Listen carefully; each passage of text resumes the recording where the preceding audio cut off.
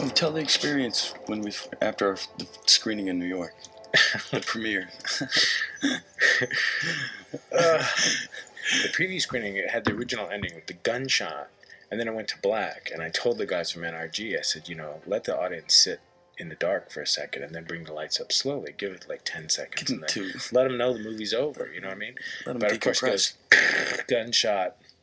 Lights immediately come on, and they're passing out these cards. What are your favorite characters? What's your favorite in the movie? And I'm standing in the back of the theater. I think it was with Bob Shea, and these 3 women combined. One of them says to the other one, "The people who made that movie should be killed." That's great. And they all look There's like retribution. Yeah, they all look like first grade teachers or something. It was just like, but the recruiting form said, "Would you like to see a new movie starring Brad Pitt in From Legends of the Fall?" Yeah, Legends of the Fall, and Morgan Freeman, and then in parentheticals, driving Miss Daisy. So I don't know what the fuck they thought they were going to see, but I'm telling you, from the reaction of the people in there, it was like they were bristling. They couldn't have been more offended.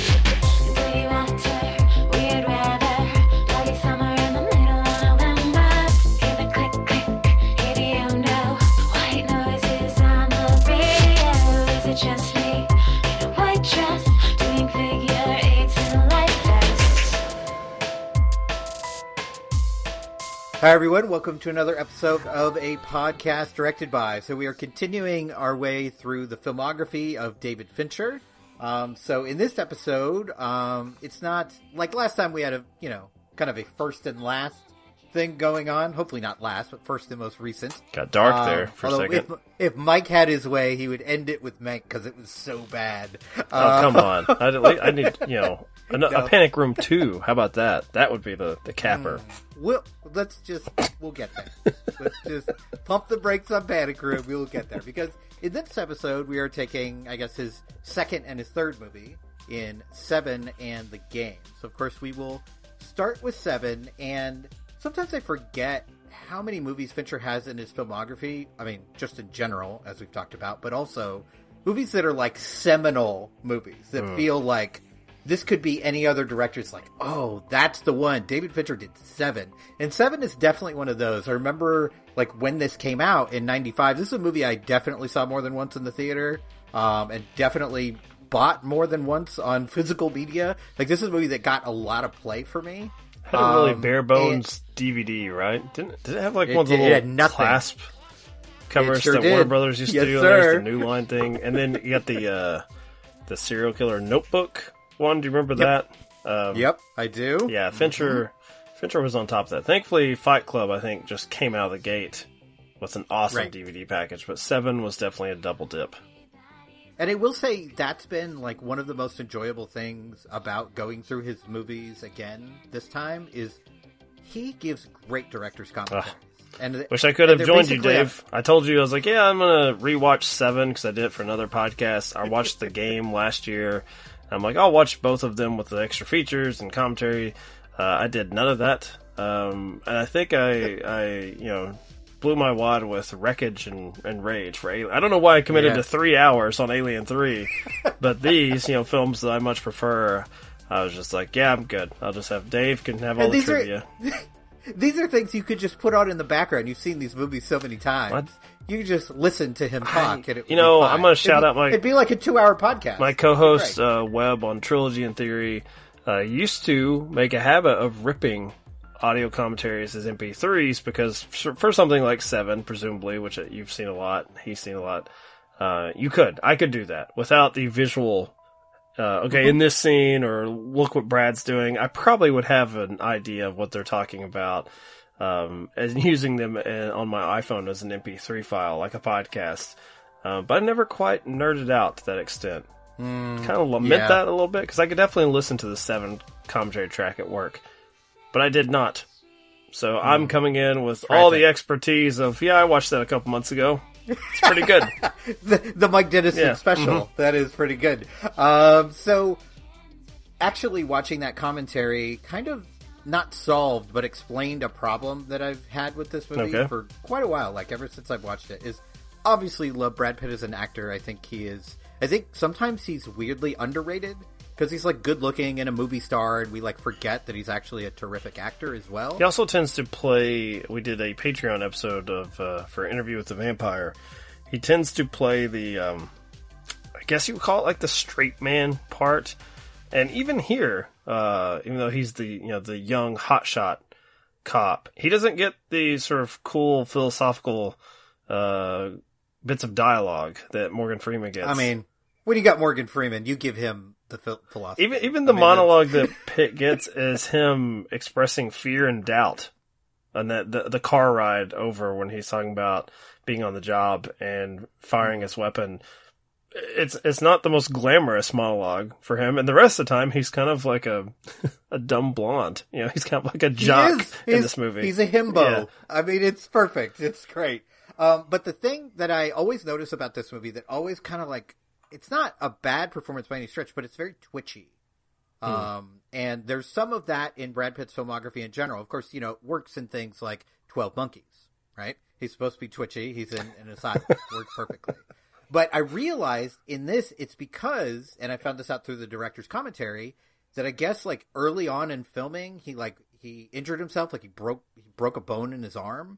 So he's in a cast. It's in the chase sequence over the car, isn't it? Like, yeah, I believe exactly. He fell jumping a car. And I guess, everyone swarmed, like, oh no, Brad Pitt's down, like our careers are over. So they worked it in with him falling off the fire escape ladder. I guess they doubled back and gave a reason that his arm was like that. So wait, are you saying he's twitchy because he had a physical injury in this one? No, he's twitchy because he's hiding the cast for most of the movie. Okay. So he's like, when he's gesturing, he's usually gesturing with his offhand, which looks really awkward and strange. So it comes off as like kind of like he's a little bit imbalanced, which actually kind of works because it creates this weird like dividing line between him and Somerset. Because Somerset's very calm and very relaxed and telling him how it is and knows the ways of the world, and he, as you mentioned, is the young hotshot, and that actually kind of works for that. But like the way he moves his body in this, I'm always kind of like, nothing about this looks human. What are you doing? And I realize now, that so there's a lot of scenes with him walking around and gesturing, but he's got like his hand in his pocket for no conceivable reason, and he's gesturing very angrily, but he's like hiding one arm, and I'm like, okay, now I get it. Now this performance makes a lot more sense. I'm betting that the Ocean's 11 commentary track is not as interesting as far as why is Brad Pitt always eating, and it's like, why is he eating in every scene? Because he thought it was amusing. That's probably the answer. That's it. That's probably true. Yes. But you mentioned kind of the kind of hot shot, the dumb blonde, if you will. And one of the things I have nothing against blondes, by the way. No, you don't. At all. You're a big blonde fan. I understand. Just in case your wife is listening to this, which she never will. No, of course not. Blonde. Absolutely not. No fear there. But I had this moment as I'm watching the beginning of this movie again, and this it fits into the buddy cop formula in a lot of ways, but of course it's not a comedy. It's very heavy and drama-based. And I realized, a really smart decision he makes is when he first introduces these characters, they're like walking and talking and walking in the rain and everything is in shadow. So even when you get these kind of one-liners here and there and these funny moments, there's never a moment, I think, where you're afraid it's going to delve too far comedic, because all the comedy is really snarky. And a lot of the comedy actually is Brad Pitt when he's on his own, when he's, very mad at Dante Alighieri for some reason, because he wrote a poem that he doesn't understand, even when he has the cliff notes, which is one of my favorite Brad Pitt moments in this movie. Despite the use of a gay slur, is still very entertaining. Going back to the very cursing. jockish nature of the character of my reading of him. Fucking Dante. Goddamn poetry writing faggot piece of shit. Fucker. Yes. I like, there are some, I guess, throwaway, not gags, but bits, where you've got the drill instructor from Full Metal Jacket. And, Morgan Freeman is definitely playing the trope, the like 2 days to retirement. In this case, it's a week. We gotta get the 7 days in. And, he, with some real human insight into this is like, I cannot let this be my last week. Like, I want nothing to do with this. Of course, it's the movie, he gets dragged into it, but he attempts to walk away, and they cut to, the jock, the blonde Pitt, sitting at his desk, and, you know, he's watched this exchange between these two guys who have worked together, presumably for decades, and, you know, his boss says nothing to him, just looks at him, and he's like, I'm all over it. Just let you know, I'm all over it. Love it. Love this character. It's great. I mean, I do really like the interactions between Pitt and Freeman, and this was around the time where I was like, oh, Brad Pitt, like, he's got something. Like, before that, there was a lot of... really insulting Grandpa Hyro, who loves Legends of the Fall, which... Dude, I know. I listened to this. that podcast, and I was shocked. I was uncomfortable. And that was the movie where I was like, I don't know if Brad Pitt is going to be anything more than a matinee idol. And that's fine. He's got the long hair. He's coming in on horseback. Yeah, he's got the hat. There's a lot going on. It's wet. Although, we all appreciate it. Let's talk about men's hair for a little bit. I would argue that Brad Pitt's haircut in this had a far greater influence on men's hair. This little short, kind of spiky thing. I mean, this dominated the next 10 years. Probably of men's hair. It's like this and the Clooney Caesar cut, right? These were the two. Clooney Caesar cut's easier to pull off. You know? You can say, I'm doing the Clooney, which is also like minimum just upkeep. Flatten it. Yeah. There's no styling there, which, you know, it's funny. It's like, man, it always looks sexier on Clooney. I wonder why that is. Because it's attached to his face. Yes, and not yours. I don't know, maybe because he's like 6'2" and in perfect shape and has perfect features. I don't know. And is a much better basketball player than Leonardo DiCaprio. Like, much. I don't know how we got here. Can't have everything, Leo. Can't have everything. Yeah, that's right. You can't have All right, let me ask you a question.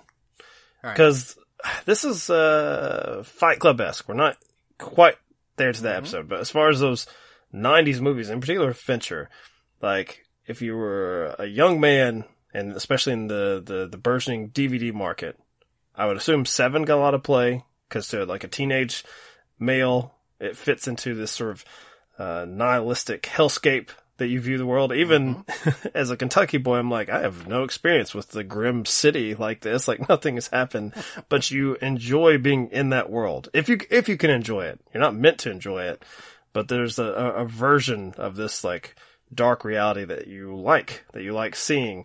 Fight Club, a little bit more of a smart-ass version of that nihilism. Yeah. A little more jokes, a little more gags than I'm all over it. But one of these has, you know, aged better than others. And it may surprise you that, to me, Fight Club has aged better for me. And I wouldn't have expected that. I would have expected that's the thing I leave behind. I can only think that it's the true crime obsession that started almost a decade ago that has made this one harder for me to revisit, that it is kind of distasteful for me. This is not true crime, obviously. I gotta say, I think we might have talked about this with our expert, but I think some of this is Fincher's fault. The true crime? Like the true crime explosion. Yeah, okay. Yeah, I mean, if you look at his filmography, I mean, you got this, you got Zodiac, you got Gone Girl. I mean, there's a lot of... Not that Gone Girl is a true story, but it is influenced by the true crime world. Well, Gone Girl, I also like the, you know, the person committing the crime I find to be quite fetching and charming. And Back to the blondes. I agree with all of her assessments of the marriage. Fine with me. Yes. Absolutely. Okay, so in terms of which one of these has aged better, I think you're right that it's Fight Club, and Fight Club I actually just watched today. But that's a pretty divisive one. I think most people would think, like, it's got the college dorm room poster element to it, and... So here's the thing, is I think people who have issues with Fight Club in general have not watched it in quite a while, and have been heavily influenced by assholes on the internet who don't know anything about it and keep talking. But as soon as you watch it, it's like, oh yeah. As soon as you watch it, I mean, it is, I mean, we'll talk about it in our next episode, but it's pretty impactful and resonant today. For sure. So there's a lot going on in there where I'm like, ooh. Getting it back to Se7en, though, it's interesting to me that Morgan Freeman, the wise veteran, is the one who expresses all of the sentiment, to me at least, that a teenage boy would want to hear. That there's like no hope. You know, people are just, you know, it's just like, you can't save him. You know, don't, that great scene with Gwyneth Paltrow where he's like, you know, I don't know if I'd have this baby, but if you do, you know, spoil it. You know, all this, like, he's speaking from a place of hopelessness, which he's probably earned.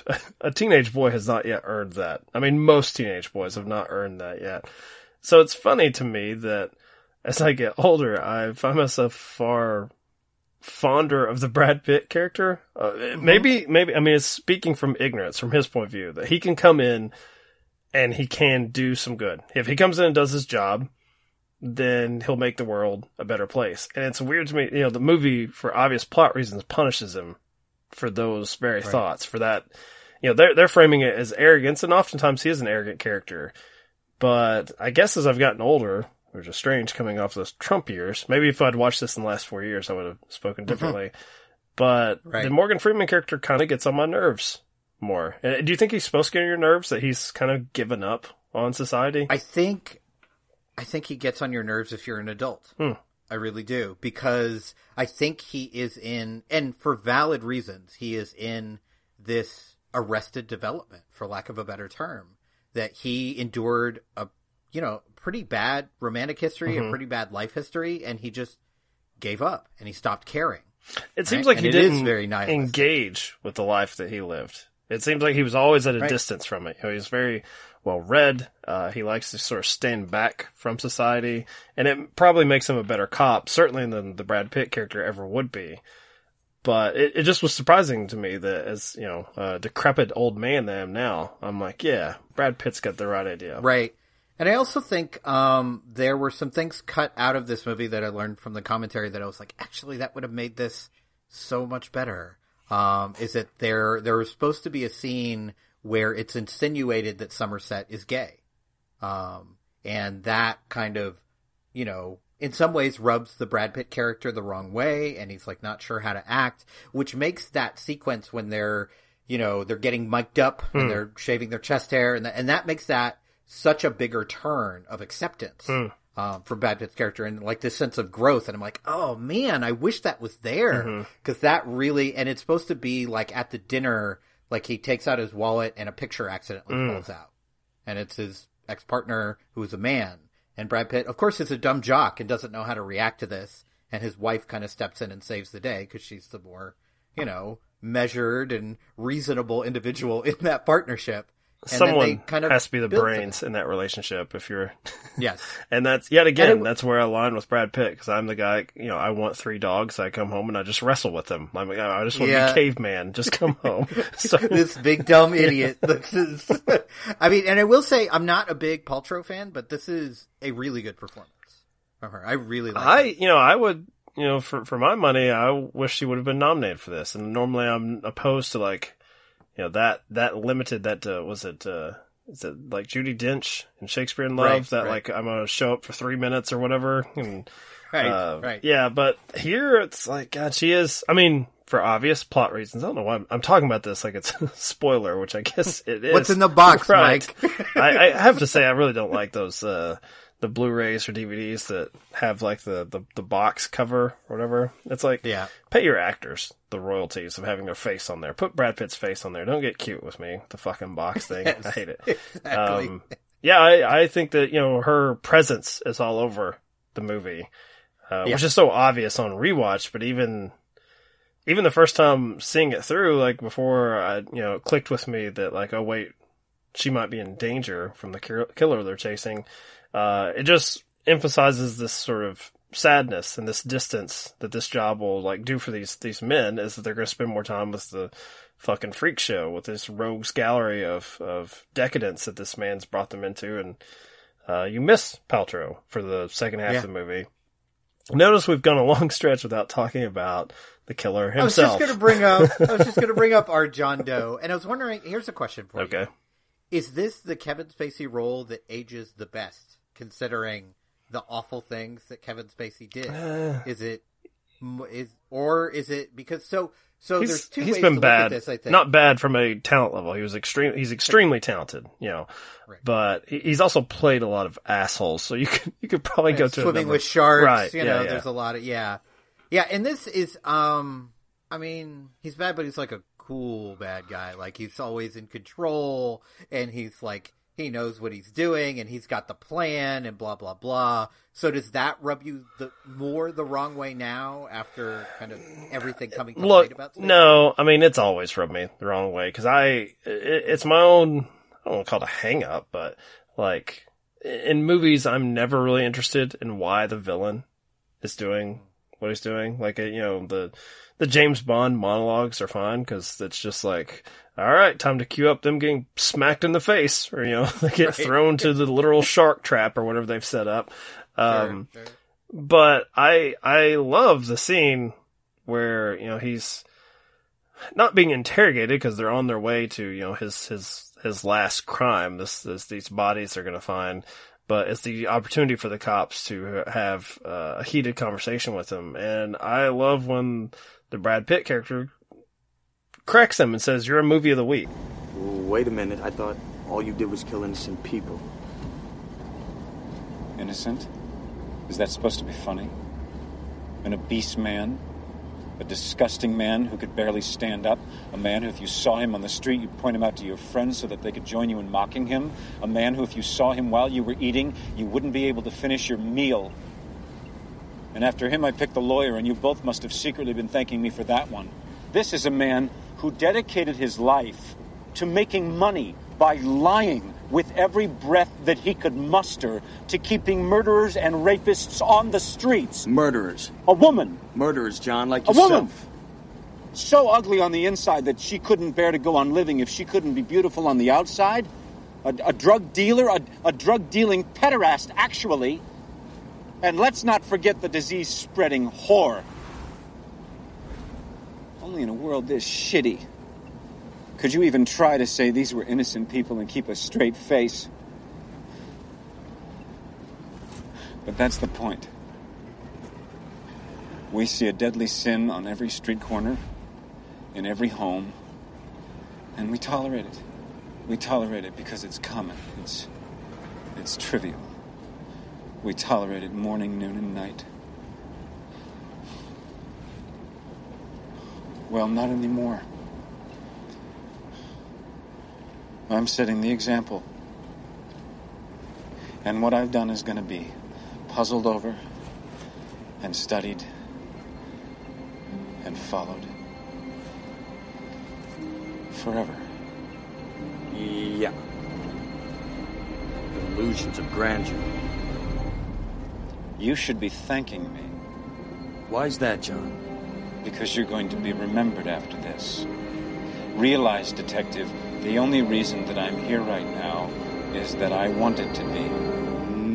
No, we would have got you eventually. Oh, really?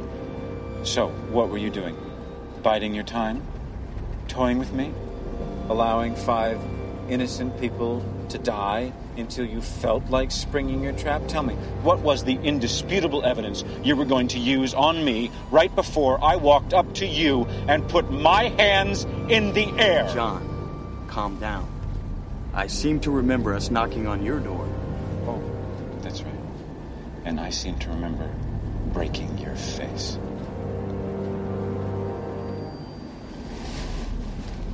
You're only alive because I didn't kill you.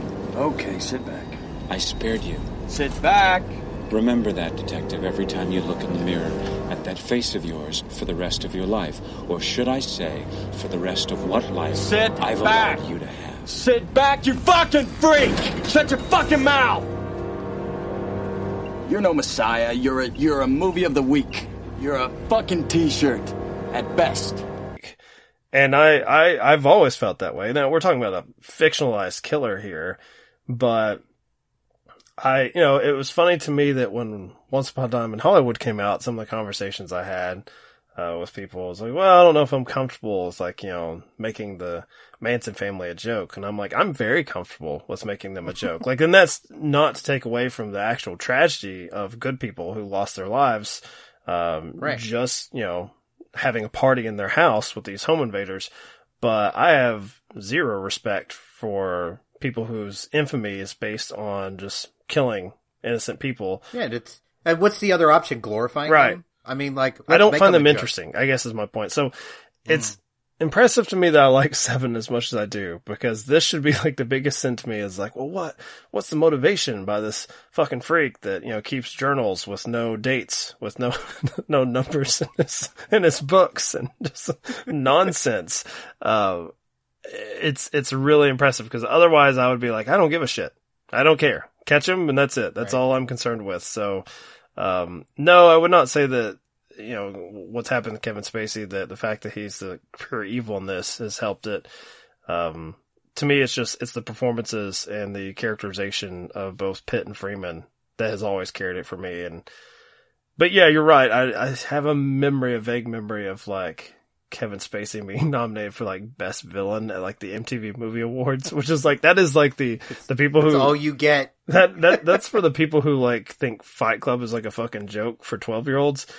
That's, you know, at one time, Se7en was nominated for best villain. It's just like, okay, it can happen to this film as well. Yeah, absolutely. And I also just started thinking about, in some ways, how impressive this movie is given where Fincher was in his career. You know, Alien 3 happened, complete and utter failure. He left the set more than once, was eventually basically fired, and then created this, which I think is, I mean, I don't think it's a perfect movie. I think it has some flaws, but I also think it's like a highly, like, enjoyable feels like the wrong word, because it's so grim but it is so dark, but it's very watchable. Yes. Yeah, okay, you know, that's a it's good a way to movie put it. Weirdly, it's a movie I could just kind of put on regardless of mood, even though it starts with literally a man eating himself to death. Like, that is, I mean, it does really test you. Like, it doesn't, like, I think a lot of movies like this, if you were going to do the Seven Deadly Sins, they'd kind of lead in with something not as awful. But this does the Wes Craven thing, where it's like, we're going to give you something horrible to start with and see if you can handle it, and then we're going to go from there. And it starts off pretty rough, and it doesn't get better. I mean, it does get more brutal as it goes on, but that first crime scene is pretty harrowing and pretty rough to watch. It would probably, you know, in lesser hands, start with like the lawyer being killed. Like, not that that's like a sexy kill, but, you know, but it's simple. It has that movie of the week or procedural episode, like, oh, the crooked attorney gets his. As far as like just a man who has offended this nut job because he's overweight, it's really hard to get behind, as far as like, well, that's something I want to watch on CBS this week. Like, a man is forced to eat himself to death. Of course, I've never watched an episode of CSI. That was probably like half a season. They probably did 12 episodes related to crimes like that. I don't know. It's, you know, I keep going back. It's a credit to Brad Pitt, because I knew he was heavily involved in keeping the ending. Like, he wouldn't agree to do, because they really wanted to change the ending to make it where there was a possibility, like one last action sequence, like race against the clock to like save Paltrow's character. And Pitt threw his weight around and said, no, I'm doing the original script. That's what I signed up for. And thankfully, unlike last episode, Fincher had a script. An actual script, yes. So, you know, and it's something I look forward to with the rest of this, you know, month and a half that we're doing this. Is I always love when directors team up with like a movie star that can provide that sort of backing to them, which at a certain point Fincher no longer needed, but it was touch and go, especially once we get after, you know, Fight Club. He was still having, you know, disasters. That was something that was going to bring down 20th Century Fox. That was like his ultimate revenge from Alien, is that he gave them Fight Club and they had no idea what to do with it. So, but yeah, Seven, I mean, there's no way around it. It was a big hit, and it's had a lasting legacy. Like, it's inspired numerous TV and films afterwards. And, even people like, you know, my youngest brother, who I wouldn't say is a cinephile, you know, he knew Seven from probably a far too young age. I was like, oh, that's a movie I've got to watch. Right. Yeah, and so two things I thought of, you know, as you were talking, is one that, you know, it is a procedural, but I like that it kind of throws a wrench in it, because you're expecting, like, oh, it's going to be a procedural, and eventually they're going to track him down, and they're going to figure it out, and they're going to catch him. And really, it all kind of comes to a head because the villain comes to them, because he has a job to finish that involves them. Like, they track him down, kind of, but... He's got a schedule. He's on the clock. Right. Yeah. But as he says, you know, I do recall breaking your face. So it didn't really end well for our heroes until he comes into the police station and screams at them to put him in the back of the squad car.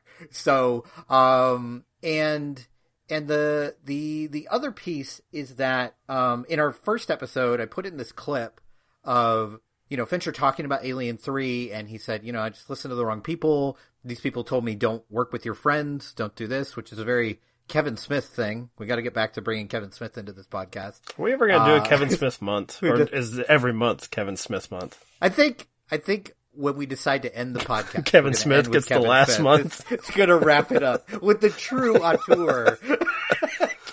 Boy, I can't wait to get to the Yoga Hosers episode. That'll be a blast.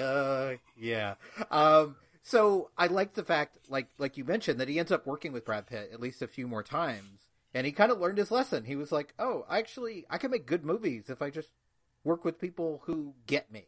And you can tell when you hear Brad Pitt talk about Fincher and vice versa, like they get one another, like they get the wavelength that they're on, and they work really well together. It's like he found his blonde muse.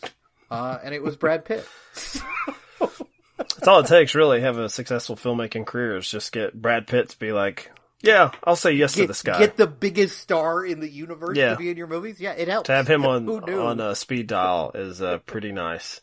Yes. I don't know if I've got anything else on 7. I kind of want to move to the game because... we could transfer over to another major male star. That's a good, Michael Douglas. That's what I was thinking, starring in the game.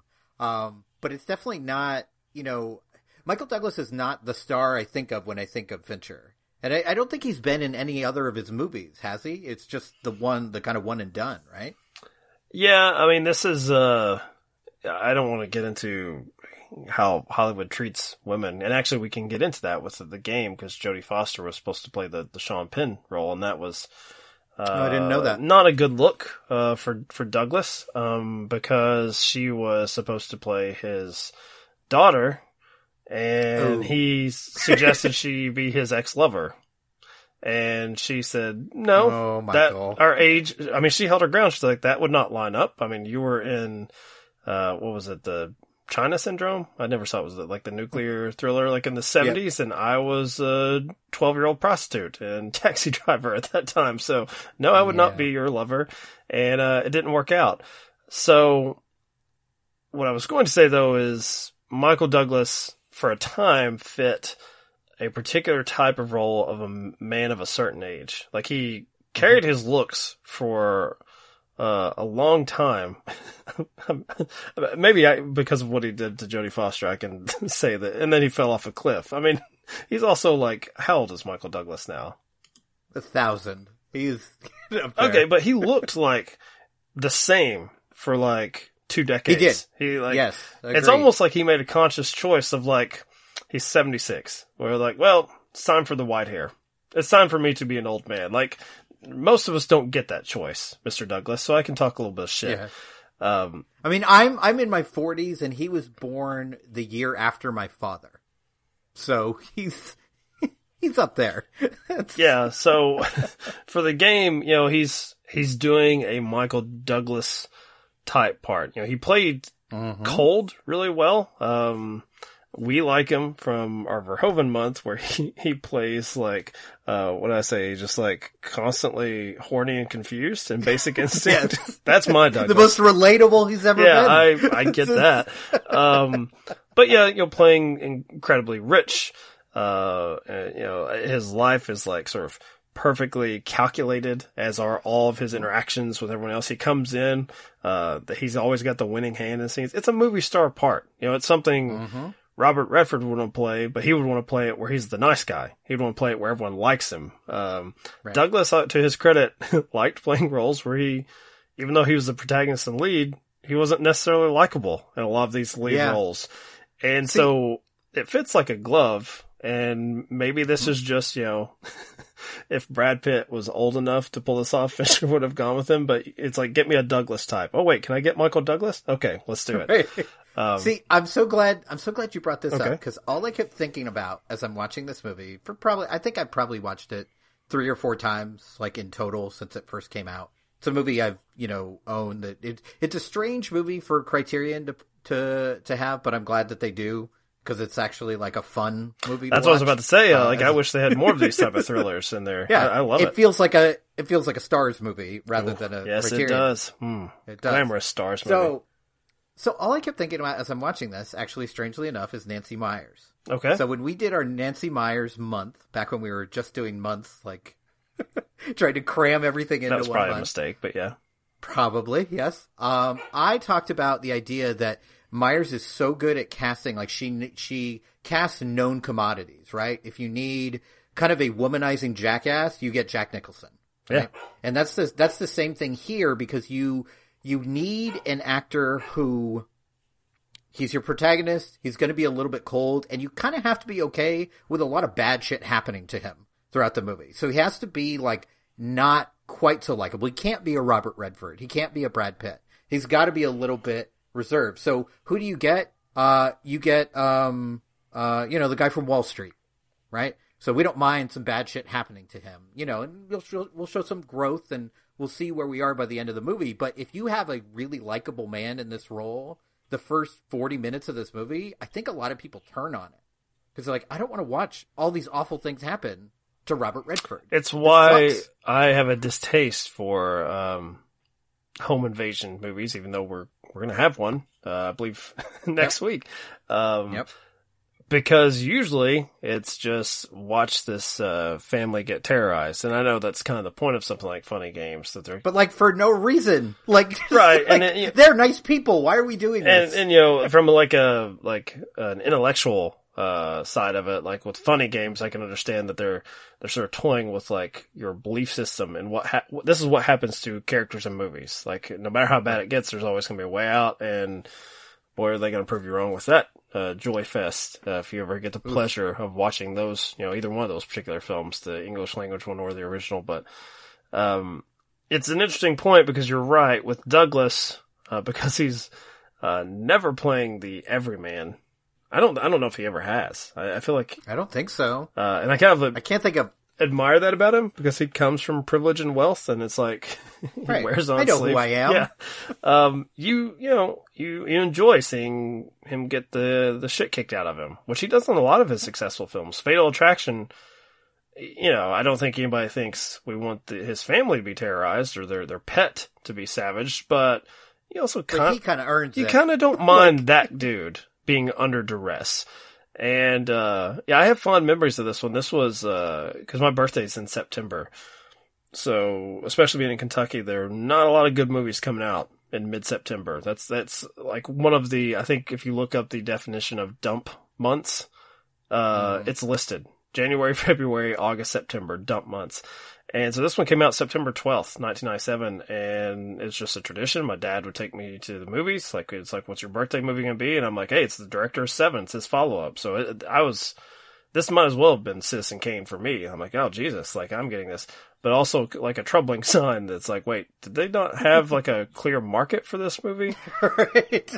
This is one that I actually think, if there was theatrical, you could even say if this one, was a Netflix original now, I think this would, be a bigger hit now than it was then. I think the concept, people are far more interested in the sort of gamesmanship of the, that sort of old-fashioned cliffhanger, what's going to happen next.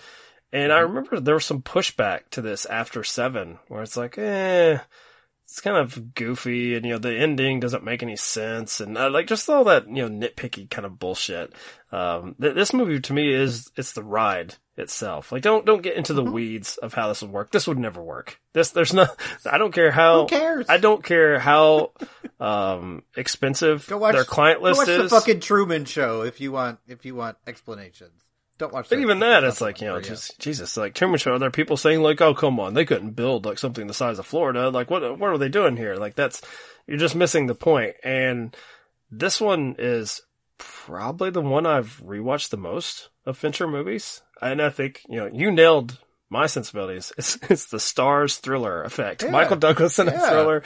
It's just a lot of fun. And because it's got that eat the rich mentality, I never feel too bad. I don't feel like in Se7en we're just picking on, you're picking on a sex worker. You're picking on, someone who's made fun of for his weight. Se7en is incredibly mean-spirited to me.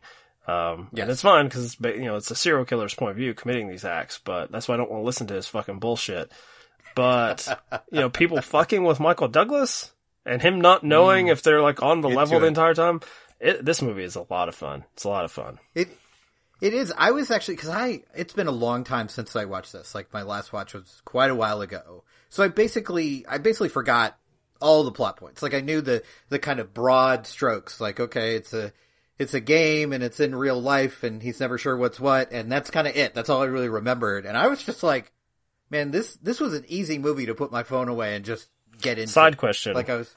Do you remember I don't think it was like the film took the nation by storm. But I still remember there was an attempt at some of these type of games, not the film itself, but where it's like you would be involved with actual like actors like calling you or sending you emails and all this stuff. And much like Fight Club, I'm like, did you learn nothing? Because you're actually, like, unlike Douglas, you don't have time to, like, do the little, like, Blues Clues with these people. You're probably still going to fucking work, and you've got, right. you got people spamming your house and sending you fucking shit in your mailbox. I'm like, that you took the wrong impression from this. That it's the rich are obviously different animals. Every time we see a celebrity have a meltdown, or it's like, wow, you got everything in the world, and you decided, you know what would be entertaining? Let's set it on fire. And that's why I like this movie, because it's a guy that has had everything so controlled in his life that the only thing that's going to get the blood rushing to the nether regions again is like, what if I just gave up access to my life? What if I just let someone just pick over everything in my head, everything I've done? It's a terrifying concept. Which I guess we could get into with the Social Network comes up, where every common idiot decide, yes, take all of my life stories and let me hand it over for data mining. But if it's Michael Douglas doing it and paying for the pleasure, very fun. Very fun. Yeah. Yeah, absolutely. And also, you brought up this idea of like Michael Douglas basically looking the same for about 25 years, which is absolutely true. You know who hasn't looked the same for 25 years? Sean Penn. I was shocked when he showed up in this movie. I was like, oh yeah. Sean Penn was like a good-looking guy for a while. There's a pretty quick drop here because Mystic River is only 6 years later, and he looks dramatically different in Mystic River. Absolutely. And I also think he's a perfect choice for this particular character. Like, it's just kind of smarmy and kind of like desperate, but still kind of charming in a weird way. Like, you're still kind of like, I could see how he gets by in his life. Like, I get it. But you also get why a character played by Michael Douglas is like, oh god, this fucking guy again. Like, he's my brother, but I do not want to deal with his nonsense. Like, because everything in his life is so controlled, and he's so different from that. And I like the fact that they turned that into a sibling relationship rather, because I guess, originally it was, an ex-lover, and then it became a friend from college, and it's like, is that connection really there? But when you have a sibling, I think you understand it a little bit more. I swear, Dave, you are just a woman-hating machine. Like, I've got to pick all the female filmmakers, and I give this whole thing about how Jodie Foster was screwed because she wouldn't play his ex-lover, and you're like, you know what's better? That it's a man. That it's Sean Penn. No, that's not what I'm saying. Here's what I'm saying, is originally they were going to have that, which I did not know about. But what I did know about is before they decided to make it this brother character, they were going to have him be like an old friend from college. And there's just not that connection. Right? And with a sibling, you're like, okay, I get why you're going to go the extra mile for this idiot, because you have a responsibility for him. Dad wasn't there for either There's an one implied of you. jealousy that, like, look, Douglas has done everything by the book. He's done everything correct, probably in his father's eyes, as far as continuing that tradition of being a master of the universe, as we've talked about with just Michael Douglas, that screen persona. And would it make any damn difference if you were the black sheep? Like, Sean Penn fucks around, probably goes skiing, does this silly fucking game. It doesn't seem to matter. So I always read it that there's a little bit of jealousy from the older brother. That's like, why did I try so hard to match up to this man that, this tragic presence in their life, and this guy is just fucking smoking, getting drunk, and being like, yeah, why don't you? Couldn't get you like a PlayStation, so how about I get you this little, role-playing, this LARPing game you can have fun with. Get out there with the foam swords and go to town, Douglas. We'll probably never do role models on this. I don't know who that director is, but I don't know if we'll get LARPing back into this, so I gotta take my shot where I can. For sure. No, but I think that jealousy is there, and I think that is a big piece of the character growth of Michael Douglas's character is figuring out that he actually cares about people and he cares about himself. Because let's get to the ending. Okay. The ending, which a lot of people hate. Yes. I've heard a lot of They're backlash. Our mutual friend Webb, co-host of Trilogy and Theory, told me that the ending of the game was so bad that they should have stopped cinema and started over. Like, everything before this doesn't exist. Okay, it ruined cinema. Kurosawa and Hitchcock don't exist anymore because the game's ending was so bad. I like that the game has that power myself. Good. Yeah. I like that. Apparently, the game ending is Thanos snapping his fingers and just wiping out cinema. I like the ending. This movie is a Christmas Carol. It's supposed to have a happy ending. It's set up. Okay, so I saw that. I saw Fincher kind of compare it to that, and I heard Webb. I think Webb, I don't know if he sent me a picture or how the game came up, because I certainly wasn't promoting a podcast directed by my secret shame that I get and publicly do, every week if I must. But I did eventually say, well, I'm getting ready to cover it, and let me tell you how you're wrong. To me, if I was still doing original remake episodes, or even War Machine versus Wars, where I kind of get off the beaten path, I would have this one paired with It's a Wonderful Life, because it's a man I love it. reflecting on, his reach, if you will, in this community. And Douglas, instead of having an angel come and show him, like, if you were pulled out of existence, here's your impact, they just systematically are going to take everything away from him to strip him down to where he's removed himself from his own life. He is like just been broken down to nothing. It's very military-like, and they reshape him, so much so that, yes, he is pushed to reenact a family tragedy.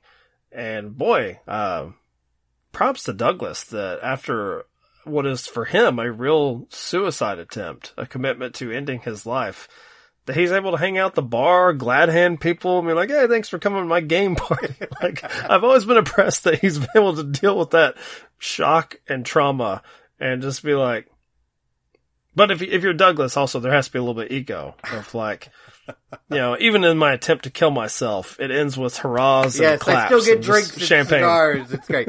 I think that's why the scene where he hugs his brother and breaks down is so important. Because I think without that moment, I think the rest of it rings really hollow. Because it still is a very nice life and at a very nice party. And if you don't have him breaking down in tears and realizing how much he actually does care about the people in his life, then I think all the lessons are gone. Like, you need that I moment. would say it's how much he actually cares about his life. Because it's a man who's, unlike It's a Wonderful Life, where, there's financial strain. There's no financial strain here, other than the one he puts on himself with this little game, paying for the pleasure of it. You get the impression it's a man who has developed a disdain for his own existence. Yeah. I mean, he's achieved everything supposedly he wanted. And so it's just an interesting flip for me of It's a Wonderful Life. So this isn't exactly our Christmas Day episode, but it will be out the week before Christmas. Yeah. So I hope people, enjoy it. And I love weird Christmas movies, so I put this one up there with like Eyes Wide Shut. Yeah. I'm fine with that. And shout out to Hyro. We did do an episode on Go. It's like our 5th discussion on Go for Marcus Played. So go ahead and check that out. And on Trilogy and Theory, I'm doing Christmas month as well. Nice. And we got LA Confidential in there, which Dave and I think discussed at length on Pop Culture Case Study. Yeah. Probably like an hour or two of discussion on that movie, because it's great. But you know what? It's a movie that deserves it. I agree. So, absolutely. So we're clearly not doing that for Se7en of the game, because they have to share the double that's feature right. bill. So speaking of people and things that deserve a little bit of shine, I think the performances of Deborah Kara Unger in this movie, I think is phenomenal. I think she's great. It's unfortunate. It's unfortunate that she did not. What happened? Go on like, I'm watching this movie and I'm looking at her and watching her performance, and I'm like, this might be the best performance in this movie. She's really good. What happened? She's got a classic screen presence. The only thing I can figure is, when you look at her choices, like with most things in Hollywood or life, women are far more punished for having idiosyncratic taste. So, if you're Payback. Yeah. If you're Ryan Gosling, well, I'm looking at stuff like, Sunshine, Signs of Wonder, I don't know what that is, The Salton Sea, which I rewatched earlier this year, which is the, meth head movie that I think The Val opened up Kilmer against, movie? Is that right? Yeah. Opened up against Attack of the Clones. So, yeah, that's, Talk not about a wise, dump. but yeah. That's... But yeah, most of the stuff, it's like, it's smaller films. Yeah. And I hope that this is just by choice because she has an old school femme fatale quality to her. All I kept thinking in this movie, like Hitchcock. Like, she should be in a Hitchcock movie. She would have been a Hitchcockian blonde. Yeah. And, if the timing had, synced up better where, Gillian Flynn had maybe written Gone Girl, been writing, then you could easily see her playing that part. I did have that moment where I'm like, yeah, Fincher has a type. Like, this is... Well, did you know in Panic Room, when Nicole Kidman was originally cast and then had to leave for, I think, various reasons. I heard she was hurt, there's all sorts of things going on. Panic Room was a hugely troubled production. I can't wait to get into it. I don't know why Panic Room is like, I can't wait till we talk Panic Room. Because no one talks about it. I mean, it's... Nicole Kidman was cast as, the type from Fincher was Hitchcockian blonde in Panic Room and wanted her to be very cold, which that is a very different movie with a mother-daughter relationship where you have this cold, distant mother, and I think I kind of would have been into it. I think so too. I have a type as well. You do. Yeah, so I mean, it was interesting because, I had, brought up our Fincher watch on my Twitter account, like posted a picture of all the movies that we're going to be watching, and the two movies that got like the negative reactions were Panic Room and The Game. So I kind of had that in my head as I'm putting The Game in. I'm like, oh, well, maybe I'm remembering this wrong. I haven't watched it in like 10 years. And then I watched it. I'm like, this fucking rules. What are you talking about? This is And here great. comes Mike. It's like, the two movies I want to talk about the most. Right. The hated, Yeah. You are the anti-Twitter cinephile, which fits. I mean, that sounds like I don't know if Panic Room has ever been reclaimed, but certainly the Game has a Criterion edition now, so that did flip at some point. Yeah.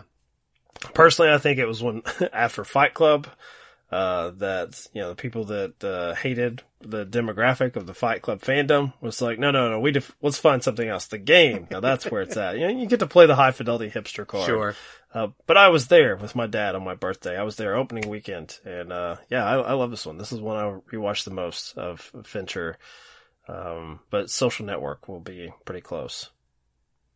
Because I think the craft is there. Like, whether you like the story or not, whether it really jives with you, like, you can't argue the kind of professionalism and the look of his movies are kind of top tier. It's kind of as good as you're going to get. And some of that is because, he's reportedly a complete pain in the ass to work with and, does 900 takes, but like, he gets really good quality work out of it and gets really good quality work out of his actors. Like, that's the thing that you notice is most actors who go on record about Fincher speak about him in glowing terms. Like, just like, I don't know how he does it, but like, he gets stuff out of me that I was listening to the commentary on The Game, and Michael Douglas talked about how great of a director he is. And this is someone who's worked with greats and worked with greats for a long time. So it holds a lot of weight. It's not just like, oh, well, I worked him once on Alien 3 and he was really mad, but he really knows what he's doing with the camera. Like, this is Michael Douglas. So it was interesting to hear that because he talked to Michael Douglas about what he likes in terms of how he likes to come into a scene, and he organized his set in that way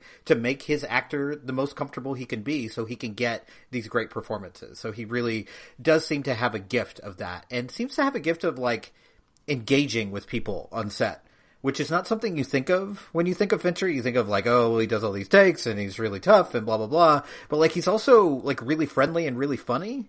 Like, if you listen to him in interviews and listen to him interact with his friends, you're like, I listened to these commentaries and I just kept thinking man, I just want to have a beer with that guy. That guy seems like a good time. I want to hang out with David Fincher. That would be great. I know you're a fan of the white male director, Dave. You don't have to go that far. Jesus. All right. Let's Fincher get is some great. All right. So female perspective in this joint soon.